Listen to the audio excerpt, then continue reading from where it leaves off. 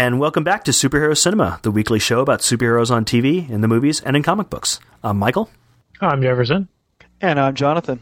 And this is issue number 6 for the third week in April 2007. First up, let's mention our email that we got this week. Seems to be our number one fan, Blake, sent us a new news release based on stuff that we talked about this time about TMNT. It was quite funny. I'm not going to go into a lot of detail on it now, but we've posted it on the website. And he basically wrote a press release talking about the size of April O'Neil's waist in TMNT. The headline on it is TMNT star undergoes unproven surgery for a role. And some notes and corrections from last week's show. Nova was a member of the Nova Corps. I could not remember what group he was a member of. I had mentioned that it was pretty much a Marvel version of Green Lantern, and it turns out that it really was a Marvel version of Green Lantern because he was not in the Green Lantern Corps, he was in the Nova Corps. He had an assigned sector of space. He eventually became the greatest Nova member of the Nova Corps. Basically a total Green Lantern ripoff, although I did enjoy it at the time back in the 70s. I believe the correct term is homage rather than ripoff. It was an homage. It was a tribute to Green Lantern. Tribute, yeah. Tributes are not legally actionable. Following up on the progress of a Sandman movie, because it was on Jonathan's list of comic book characters that he wanted to see made as a movie. So is it going to be made into a movie? What do you say? Yeah? They worked on it, but the answer to that is really not likely. It's in what they call development hell, which is basically means it's been worked on forever. It could still be worked on forever. Someone probably does currently own the option, although I couldn't find who. I believe it might possibly be Warner Brothers sitting on it at the moment. They had done several scripts, but at the moment it's not really in progress at all. And definitely a part of that is Neil Gaiman. He said that he's not interested in any future films made from his work. He basically said that he will not get involved in another Hollywood production unless he goes mad first. But Neil Gaiman doesn't own the Sandman. DC Comics does. True. He has a pretty sweet licensing arrangement with them over it. He's got sort of a semi-co-creator credit where he gets a piece of all the Sandman merchandise that comes out, but he doesn't actually own controlling interest in the character. So DC could do whatever they want with it without his approval. True, but from what I read, they all the incarnations of it, they tried to do it with his input, and he said that he would not have any input on it, which obviously doesn't stop them from doing it, but it might diminish the interest. Yeah, look at V for Vendetta. Yeah, they still did that, even though Alan Moore wanted to have nothing to do with it. But and you're right, they have never done Sandman without Neil Gaiman. They've always, any Sandman project they've done, they've always involved him in. I don't know if that would stop them from doing a movie, but... And two other things that were from Jonathan's list that I was following up on that he might be a little bit excited to find out. That, all right. He wanted to see Secret Wars done, and Secret Wars actually was done on 2 episodes of Spider-Man, the animated series from the 90s. It was a very abbreviated form. It was only 2 episodes of the show, so not a lot of the story being told. Obviously, they didn't involve the black costume in that because they'd already done the black costume several years before as part of Venom. This was actually the 2 of the last 5 episodes of the Spider-Man animated series. That's cool. Nice. See, it's like a great story, and how could they stay away from it? They have to do it. It is a great story. They've done it. They did it very briefly. They did a version of it, obviously not something that would get in the way of any future use of it, but something that you'd probably want to see at some point. Yeah, I'll have to check that out. Same thing on Thanos and the Infinity Gauntlet story. A show that very few people have seen was a 1990 Silver Surfer animated series that only lasted 1 season. And Thanos was one of the characters on that. They didn't actually do the Infinity Gauntlet storyline, but elements of it were used in that series. That's awesome. See, people are just reading my mind. What can I say? Yeah, retroactively reading your mind. That's the best way to do it. That's cool. I guess I'll have to check that one out, too. Is that out on DVD? Neither of those series are out on DVD, unfortunately. That's why you haven't seen them. I guess so, yeah. I do have them, so we'll talk. Excellent. Now let's get on to the new stuff for the week.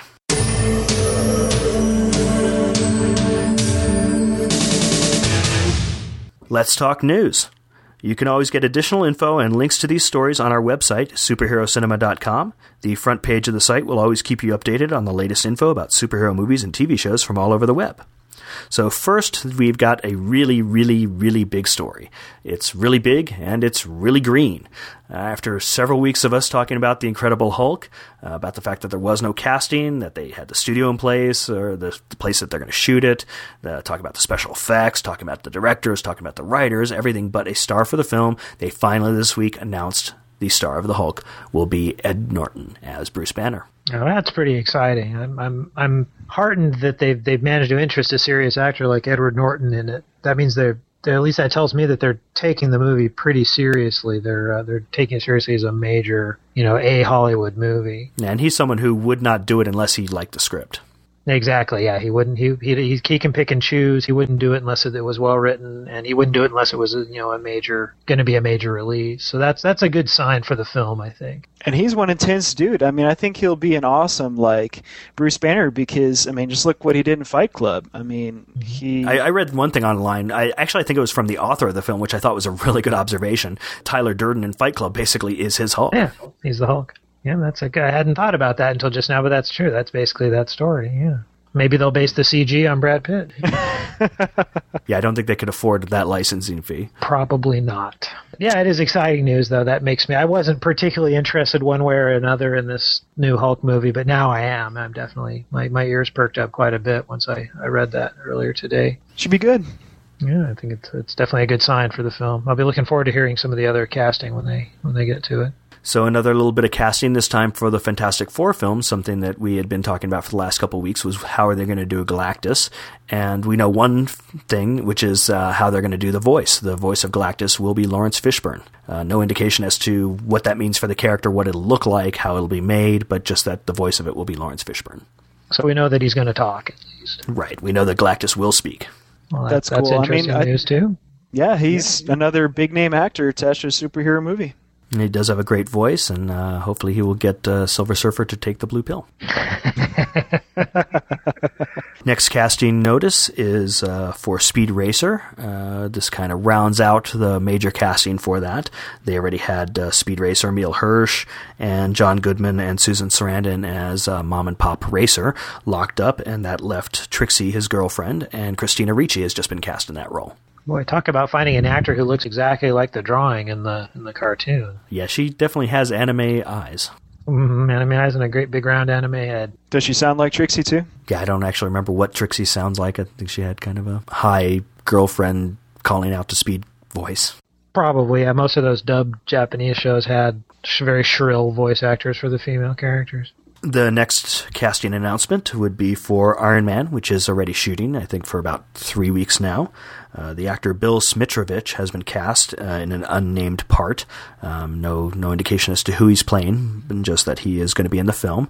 Bill Smitrovich will be recognizable to viewers from this series back in the 80s, Life Goes On. He played the father on there. He's in a new show coming out this year called Lee and Me.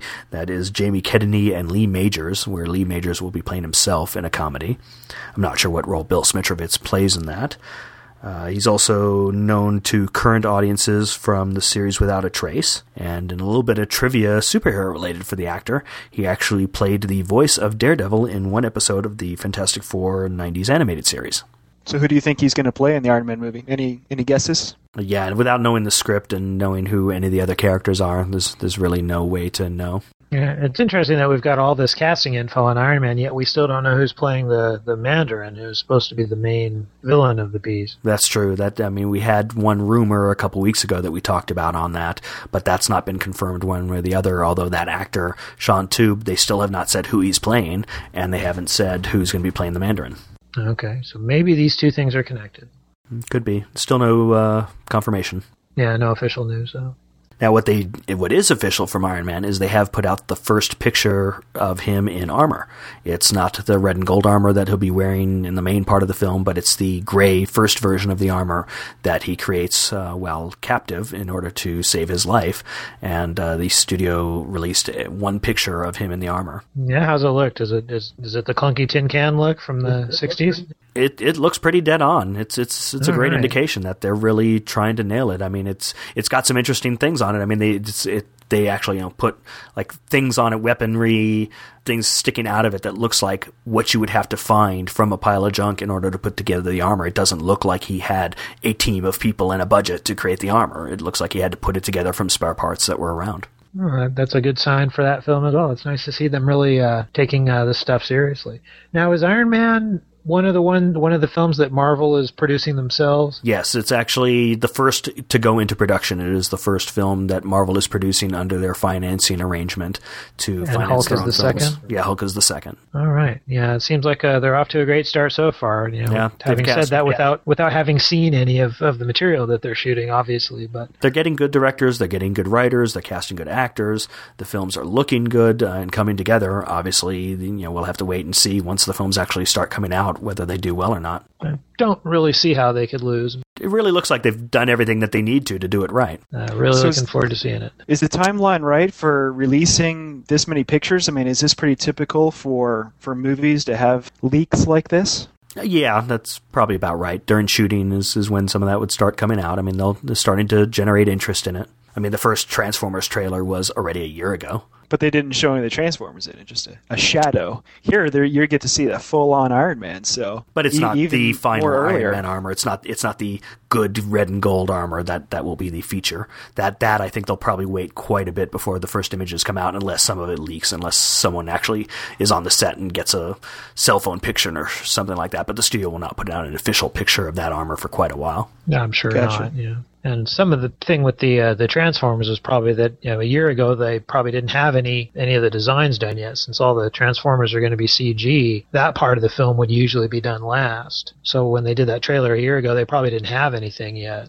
Okay, so moving on from casting, our next item is about writing. That believe it or not, they are still moving forward on a Punisher 2.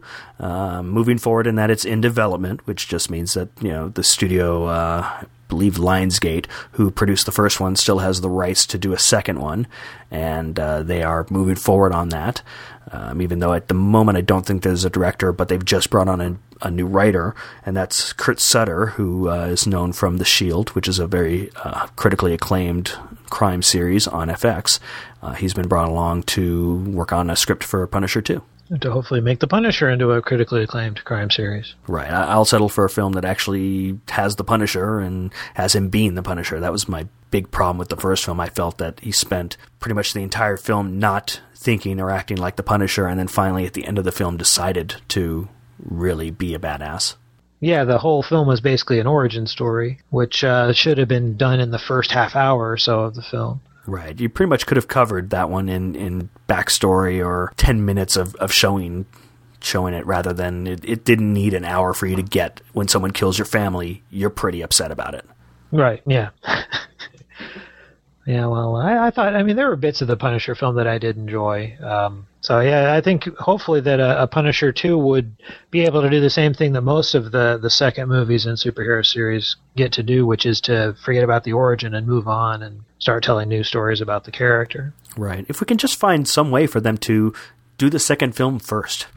Yeah, no kidding. Or just decide to ignore the origin. I remember in a lot of the 70s Marvel comics, they used to have just like a little block of text at the top of the first page that would basically tell you in 2 or 3 sentences everything you needed to know about the character. Bitten by a radioactive spider, Peter Parker has decided to become Spider-Man. Exactly. Exposed to gamma radiation. You don't need 40 minutes of origin. I think they, as usual, they underestimate the intelligence of the audience, and they think the audience is stupid and has to have everything explained to them, and they really don't. Gangsters murdered his family, and he decided to become the Punisher. Move on. Yeah, exactly. Let's move on with the story. Let's get a story about the character. We don't need to spend all this time on why the character is why they are the way they are. So, and I'm not particularly invested in the Punisher. I always thought he was kind of a dumb character anyway, but I do like a good shoot-'em-up action movie, so maybe Punisher 2 will at least deliver that for me. It has good potential. Punisher stick is to shoot everybody up, so that'd be right up your alley. Next up is some internet kind of news. This was an interview with Michael Rosenbaum, who plays Lex Luthor on Smallville. There has been no decision officially made about whether there's a next season or not. This is season 6. Next year would be season 7. But he has talked about the fact that all the actors were signed for 7-year contracts. So if they do a season 7, he would be in it. But at the moment, they haven't even still announced a season 7. What he's gone ahead and said that he assumes that there will be a season 7 and that he'll be in it next year, but that it would definitely be his last. That he thinks that he would just assume that the series was over after 7 years, and then that would be the end of it for him. Honestly, I guess it might be okay if Smallville got a 7th season, assuming that they're not able to wrap things up at the end of the 6th. But, and I've talked about this before, they're out of things to say, it seems like. They keep having to add new characters in order to get material for stories. I'm just not sure if there's enough material for a season 7 for Smallville, so... Really, the only way I'd be interested in it is if they went into it assuming that it's going to be the last season, just deciding it's going to be the last season, and then that would give them the freedom to really spend that year wrapping things up and really kind of spend their money the right way. Ideally, like you said, bring in new characters. I would want them to use the Justice League characters again or bring in new ones and just really use it to go where they were going with Clark Kent and get him right up to that moment before he puts on the cape without actually seeing it. Exactly. I always thought that the last scene in the series should be him putting on the costume, and that's the last thing we should see. Right, and I'm pretty sure that that the actor who plays Clark Kent on there has been pretty adamant about never wearing the costume. The creators of the series had been really adamant about saying that they would never show him in tights. I could see the last image being him from behind putting on the cape without actually seeing the tights. Or the boots, just see the boots really briefly. Yeah, something nice and subtle like that. And you're right, I would really, really like to see a conclusion to the series. And that's a logical conclusion. Yeah. What I don't want to see is a whole another year of the mostly substandard stuff that they've done for the last year or two. Yeah, if it's another season of Lex and Lana and Clark, will they, won't they, love triangle, count me out. Exactly, and barring adding another Green Arrow or another a new character to fill the gap, I just don't see what they can do. Yeah, I think you're exactly right. A season 7 if they could finish, but definitely not. I don't want to see a season 7 if they're hoping to get a season 8. Yeah, I don't see how that could be interesting at all. Yeah, exactly. I guess the worst would be if they do have a season 7 that doesn't have a wrap up, but then it ends up that being the end anyway, right? If it gets canceled. Right. That again would be what's the point? If they went into season 7 and didn't wrap it up at the end and there wasn't a season 8, that would be the worst of all. That'd be really frustrating. Yeah, that would be 26 years or 26 hours of my life that I'll never get back. Just feels like 26 years. And I complain a lot about Smallville, and it is honestly, I do love the idea, and I loved the early seasons of the show. My complaints are done out of love. It's not out of I really want the show to be good, and that's why I find it maybe a little bit more upsetting than other people do when it's not. So here's hoping that they'll ramp it up for what hopefully is a final season, and hopefully they'll be able to plan for it accordingly. A brief one, there's not much to talk about on this, is the creator of Ghost Rider is suing Marvel, Sony, Hasbro, and just about anyone he can find to actually accept a court paper. I looked a little bit into the story. It looks like it could have some merit. He had the rights to the character. They were sold to Marvel for a certain period of time, and then the copyrights on it actually lapsed, and Marvel should have renewed it and didn't, and so the rights had lapsed back to him, but no one kind of noticed that when they were moving forward with doing the movie, that Marvel didn't currently have the rights at the time. Oops. It'll take something that, it'll all depend on who's got what paperwork to document what, whether this is real or whether this is just him realizing that it's about the only time out of the 30 years since he created the character that he actually has a chance of really making some serious money on it. Here we go again. It seems like every time a successful or even semi-successful movie based on a Marvel comic comes out, the creator comes out of the woodwork to sue over rights that he most likely signed away back in the 70s. Marv Wolfman did the same thing when the first Blade movie came out. Right. In this case, he definitely did have the rights, and they were sold to Marvel in a specified way because he had created the character outside of Marvel and then licensed it to them for use in the black and white magazines that they did in the 70s, the kind of horror magazines. And then they eventually transitioned the characters into the regular comic books because they did have the rights to use it in a specified manner, but he never did lose the actual creator right to it. It's just that it's a question of whether or not Marvel had the ability within the rights that they had at the time that they had them to license it for the movies and for toys and stuff like that. Be interesting to see how that pans out. What I thought was kind of interesting on it was that part of the suit was that he's suing on the basis of them not utilizing the property well enough. Interesting. Yeah, after 30 years, they do a movie that actually makes enough money for them to intend to do a sequel, and they're not marketing the property or utilizing the property well enough, which kind of says all bets are off on what's the nature of the lawsuit, why is he doing it, and where's it going to go from here. We'll have to just wait and see. Yeah, it could be interesting. Imagine they'll probably just cut him a deal of some kind where they can, I don't know, give him a percentage of the sequel or something, right? Yeah, it'll most likely come down to a check at some point. Either he has no merit whatsoever and the court's going to throw it out and Marvel will see no need to fight it because they're really certain about their standing on it, or if there's even an inkling or possibility that he might have a lawsuit that's valid and could win, then with the fact that they did make money from the film, the studio involved, pretty sure it was Sony, the studio involved will just cut him a check. Yeah, that's make him go true. away. Yep, that's probably true. And Marvel's they've done that in the past, over if there was even a possibility of there being issues with ownership of copyright, they're willing to pay substantial money to make things like that go away. So. Well, that's what took Spider-Man so many years. I mean, it really came very close to happening in the early 90s with James Cameron doing a film. He was very interested in doing it. He was moving forward. There was a script. They started doing some of the preliminary drawings and things were really moving forward. And then it came into a rights issue because the studios involved started having money trouble. And so those rights kind of languished for a couple years. By the time they were interested in doing it again, there was such a mix-up of who had the rights, who had them when, where they sit now, where does Marvel have them, who currently has got the ability to make a film based on it, and it took about 3-4 years of legal maneuvering, of really going to court and working out all the contracts till it got free and clear so that Marvel actually could sell the rights again to Sony for Sony to make the Spider-Man that they eventually made with Sam Raimi.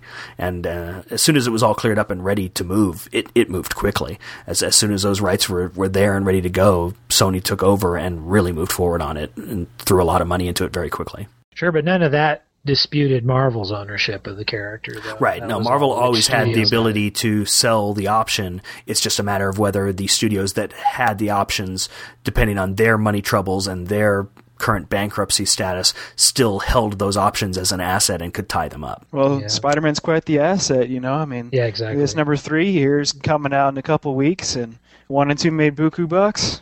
Yeah, and Marvel's gone to pretty great lengths over the years, especially in fairly recent years, to protect their copyrights, the characters that they own, because I think they realize that is what they have. That's their main thing. If you break Marvel down to just a company that publishes comic books, that doesn't really mean anything. They're really a company that licenses all these great characters that they are lucky enough to own. And I know they market themselves that way now. I believe in a lot of their advertisements that they've done for the studio aspect of them, that's how they pitch themselves, as having this whole library of characters. I don't remember the number. It was like something like 1,100 characters that they've got sitting there ready to be licensed. Yep, and they've even gone as far as, back in the 90s, Marvel was in bankruptcy for a little while.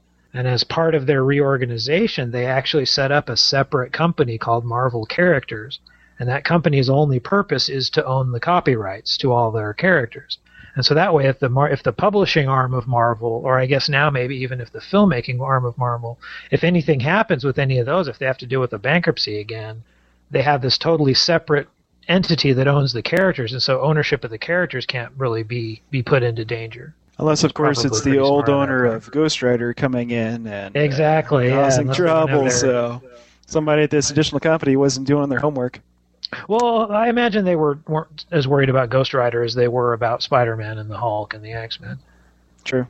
So speaking of Spider-Man 3's release in a couple of weeks, the Tribeca Film Festival, which is a film festival in Manhattan, New York City. Tribeca is Robert De Niro's company, and he started a film festival using that several years ago. That film festival, which celebrates New York, is hosting the actual premiere of Spider-Man 3 in a couple of weeks.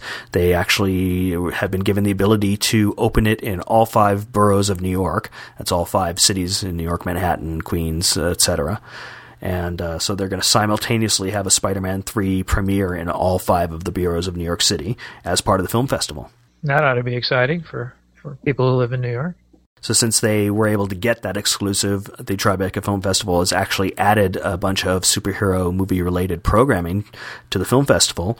On May 1st, there will be a panel called Does Whatever a Spider Can, that is basically about the Spider-Man franchise and the Spider-Man movies, and they've lined up a bunch of the producers to be there for this panel. They have Avi Arad, Laura Ziskin, Kevin Feige, and Grant Curtis, who are all producers on the Spider-Man films, in a panel to discuss the Spider-Man 3 movie. So if you're in the New York City area, that's something you might want to check out. And we're going to have a contest on our website to send one lucky fan to New York to watch the panel, see the... Oh, no, I'm just kidding. No, we're not. And you're going to pick up the plane fare, right, Jonathan? Sure. I'll send you the bill, Jefferson, you bet. Oh, great.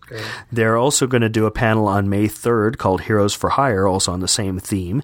This one is just in general about superhero movies, which is kind of a subject that we think about a lot. On that panel will be Zach Penn, a screenwriter who's written X2, Elektra, X3, and the upcoming Incredible Hulk. He wrote the script for that. The panel will also have Joe Quesada, the editor-in-chief of Marvel Comics and artist for Marvel Comics, and Andrew Cook, who is a director who has done a documentary on Will Eisner. And they'll all be discussing the translation of comic book superheroes to the big screen. So is there any way to hear or view any of this via the web, or no? Go to New York. Yeah, you'd have to go to the film festival in New York. Right. I just figured it'd be nice to know for fans of ours in New York City. Want to check that out. If any of our fans are out there in New York City, let us know how it goes. Yeah, give us an email and tell us about it. So that director, Andrew Cook, who has done the documentary on Will Eisner, that film will actually be premiered at the film festival as well. The documentary is called Will Eisner, Portrait of a Sequential Artist, and it screens at the film festival various days between April 26th and May 6th. For those who don't know, Will Eisner is the creator of The Spirit, one of the long time comic book creators, a pioneer for creators' rights, one of the few creators who actually owned his creation from the beginning. He always owned The Spirit. He took it through the newspaper strips, through comic books, through movies, through radio. He's been with it a long time, very much respected as a creator in comics. He passed away last year, and this documentary has basically people in the comics world talking about his life and his history. It sounds great. Is there any news on a release for that, or is it just going to be part of the film festival? It'll be premiered at the film festival, hopefully. Part of the reason why you take a film to a film festival is if you don't have a distributor for the film. So someone's made the film, someone's produced it, someone put up the money.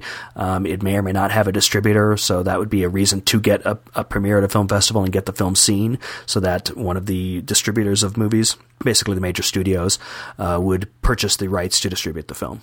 Well, good luck to them. I hope they get a distribution, because I want to see the film. I was lucky enough to meet Will Eisner a few years ago, and what a nice guy, and what a genius when it came to creating comics. Like you said, a real pioneer in the creation of comics, and in the idea of taking comics seriously as an art form and not just as a junk entertainment. A lot of the way we look at comics now wouldn't be there if it hadn't been for him.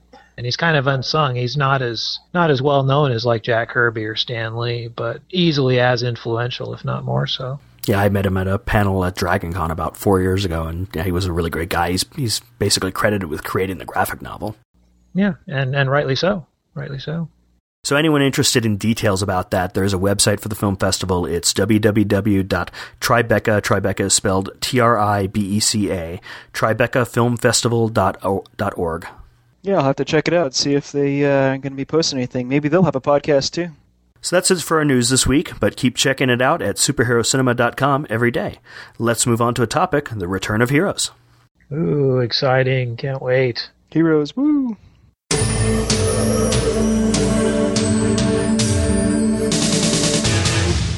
Okay, so let's talk about Heroes. Finally, after 7 weeks, we get the new episode next Monday, the 0.07%, which I believe is referring to the fact that New York City has 0.07% of the world's population. Ominous. Yeah, they've been putting out a lot of commercials for it, starting to show a lot of footage for it. It's very exciting.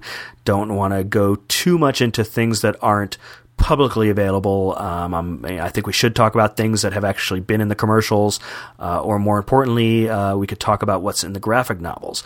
For people who aren't reading the graphic novels, if you go to nbc.com/heroes/novels, they put out every single week and have since the beginning of the series a comic book that basically adds to the show, usually takes one of the characters from the show, quite often is a scene within a scene or a scene in between scenes. A lot of them have been things that happened either before or after an episode, or add to what's happened in an episode that you didn't see, or shows an aspect of the character that you hadn't seen before, just kind of adds to the texture of the show. And NBC has really put a lot of effort into having the show Heroes have a life of its own outside just the show itself.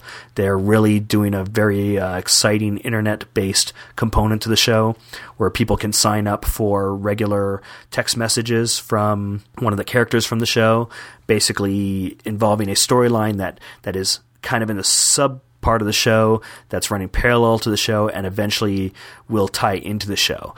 And that character is the Hannah Gittleman character, Wireless, who they actually introduced first in the comics and did a 5-issue series that basically gave you her history.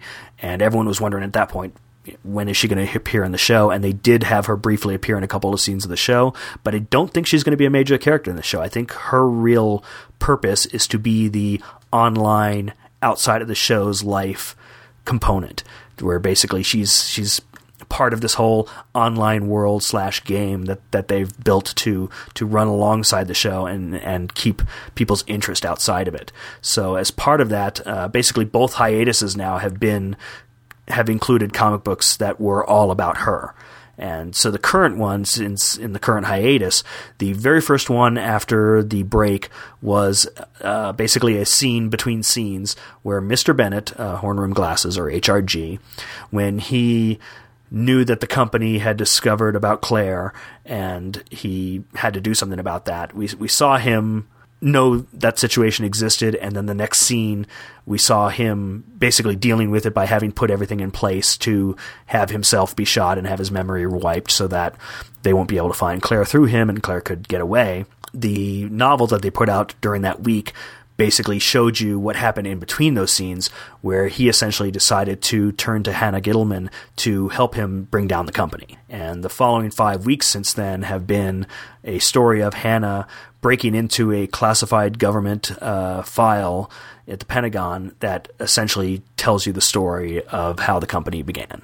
And it's a really good story. I mean, the artwork is fantastic. It's got a very realistic kind of look to it, but still not, too much. But it's not cartoony either to put off any of the possible fan base who may be, reading these graphic novels online. And her character works really well in the comics, I think, because when she was on the show, I mean, she wasn't that great on the show. That obviously was not the purpose, was for her to be one of the featured characters on the show. That was just to kind of let the fans who do know about the graphic novels give some validation to the fact that she is really a part of the show.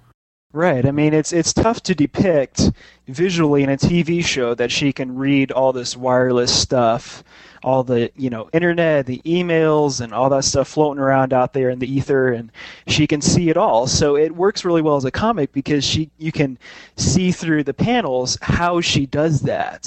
So it works really well as a graphic novel. And the story's kind of intense. It's in 6 parts there for, the hiatus, and kind of flashes back and shows us some scenes of, some characters in the Vietnam War era, kind of a Heart of Darkness type mission, where they're, you don't know exactly, who these characters are as related to Heroes. So it's kind of a mystery that's slowly unfolding over each of the issues that they had been putting out. So it's definitely highly recommended. I think they just finished putting out Part 6, what did we figure out a couple days ago? Yeah, we're recording this on Tuesday of the week, and I believe it actually came out today, finally, issue 6. Yes. Yeah, as I recall, they released the new comics the day after each episode, so that would put them on Tuesdays every week, and they've probably just kept that schedule up for the hiatus. So I think every Tuesday they do a new comic on the website, and they're great. They're short, they're pretty easy to read. You can read one in 10 minutes or so, but they fill in a lot of nice backstory that maybe isn't essential to your understanding of the TV show, but it certainly is nice. It's rewarding to get to read extra detail that maybe makes the central mysteries of the story a little bit more deep and understandable. Right. You can't not... It doesn't keep you from being able to follow the show if you don't read the comics, but it just really adds a whole nother level to it if you do. And as Jonathan said, they're very well produced. Aspen Studios puts them together. They're a fairly major comic book production company. They were founded by Michael Turner, who is one of the guys who was associated with Image Comics. He did a series called Fathom that was very popular. He does a lot of work for DC Comics now, and he doesn't work on the Heroes comics, but it's his studio, his guys that work on it, so he sort of creatively directs it. And they look really nice. They look really nice and slick. Very well done. Yeah, so you can check them out, and they've got different resolutions of them there. You can even print them out and flip through them as you'd like as well, too, which is nice if you don't want to eat up all your bandwidth. So we really encourage all y'all to go out, check it out. We're not going to tell you, exactly what happens or what the big reveal is, but if you just like Michael said, go to that NBC.com/heroes and check out those graphic novels. It's definitely a reward, if you read all 6 parts. And it even, in the last scene, it has a great interactive component too, where you can go to another website and kind of continue the storyline was presented through those stories. Yeah, it takes it right up to where the whole plot has been Hannah trying to figure out how to start taking down the company. And so in trying to do that, for the people who have actually been involved in the text messages and the Heroes 360 is what it's called, the online component, the very last part of the story ties it back into that and actually says that you can help bring down the company. Wait for Hannah's next message that will come through your text messaging and take it on from there. And that will tie us probably right into the episode coming up next Monday, which I'm really, really excited about. It's been 7 weeks. I really love the show, and I'm really excited to see where they're going to go from here for the final 5. I think we might be looking at a bit of the future of entertainment here, too. All these different sort of related components. It's not just a show that you sit and watch on a TV screen. You've got all this other stuff to go with it. And I think I would like to see more of that. And I suspect that you will see more of that in the future. There'll be more sort of entertainments that aren't restricted to only being a TV show. They'll add all these other elements like text messages and online material, and I think that's great. I think I think Heroes is a great show to be pioneering that too. Yeah, we actually had that question, was it last week or week before, where somebody was asking us, is it harmful for a show to have these long breaks, like, they thought that it killed X-Files and his problem with 24 and Lost, but when you have these kind of other ways of feeling connected to the show, it really prolongs, the life of the property, of the life of the show. I agree. You're absolutely right. So we're all looking forward to April 23rd for the return of Heroes.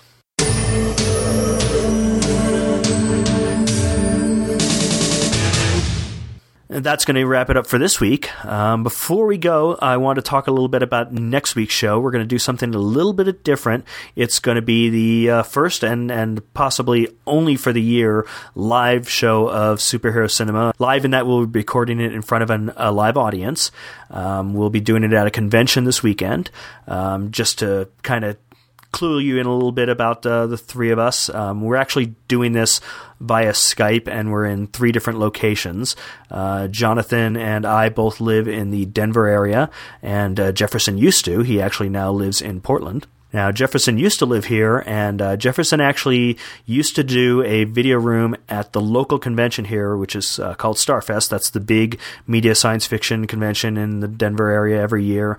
They get, big-name guests from Star Trek, Star Wars. This year they're going to have Leonard Nimoy. They're going to have Gil Gerard from Buck Rogers in the 70s.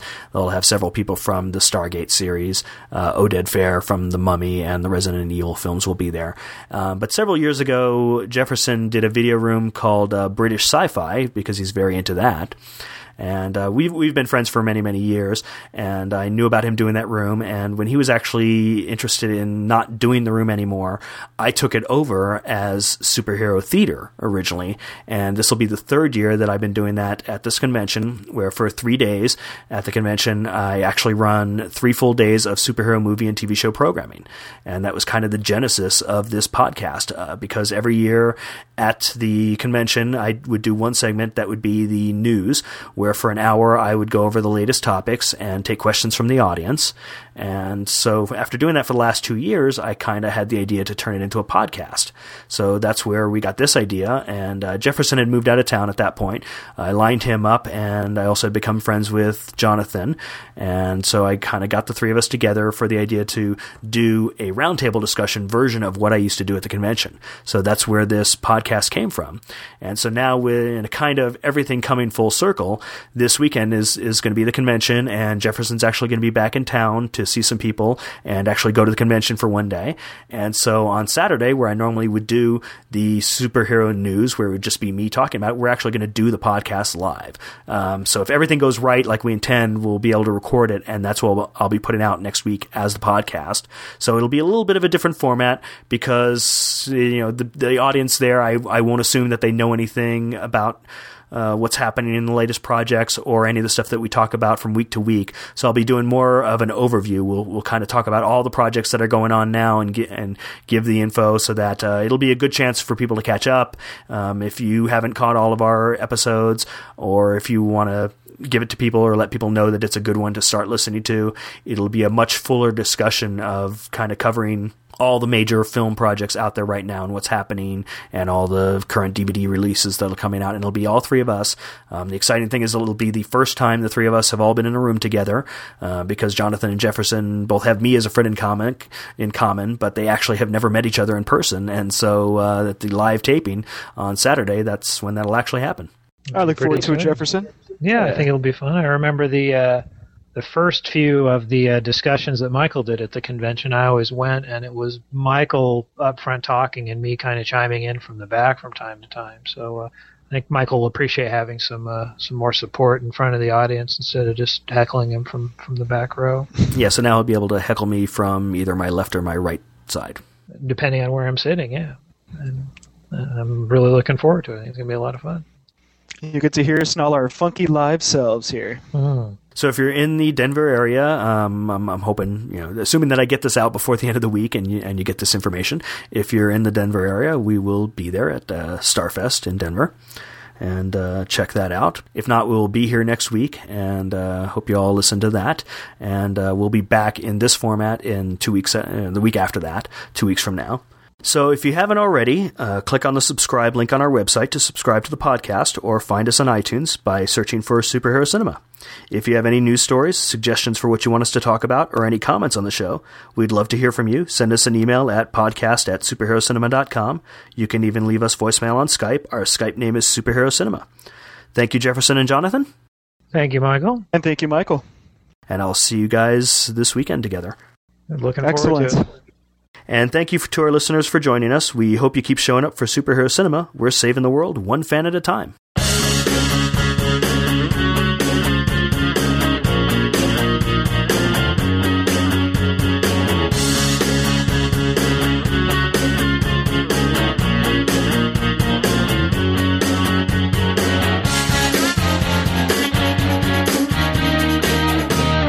Do do do do do do do do.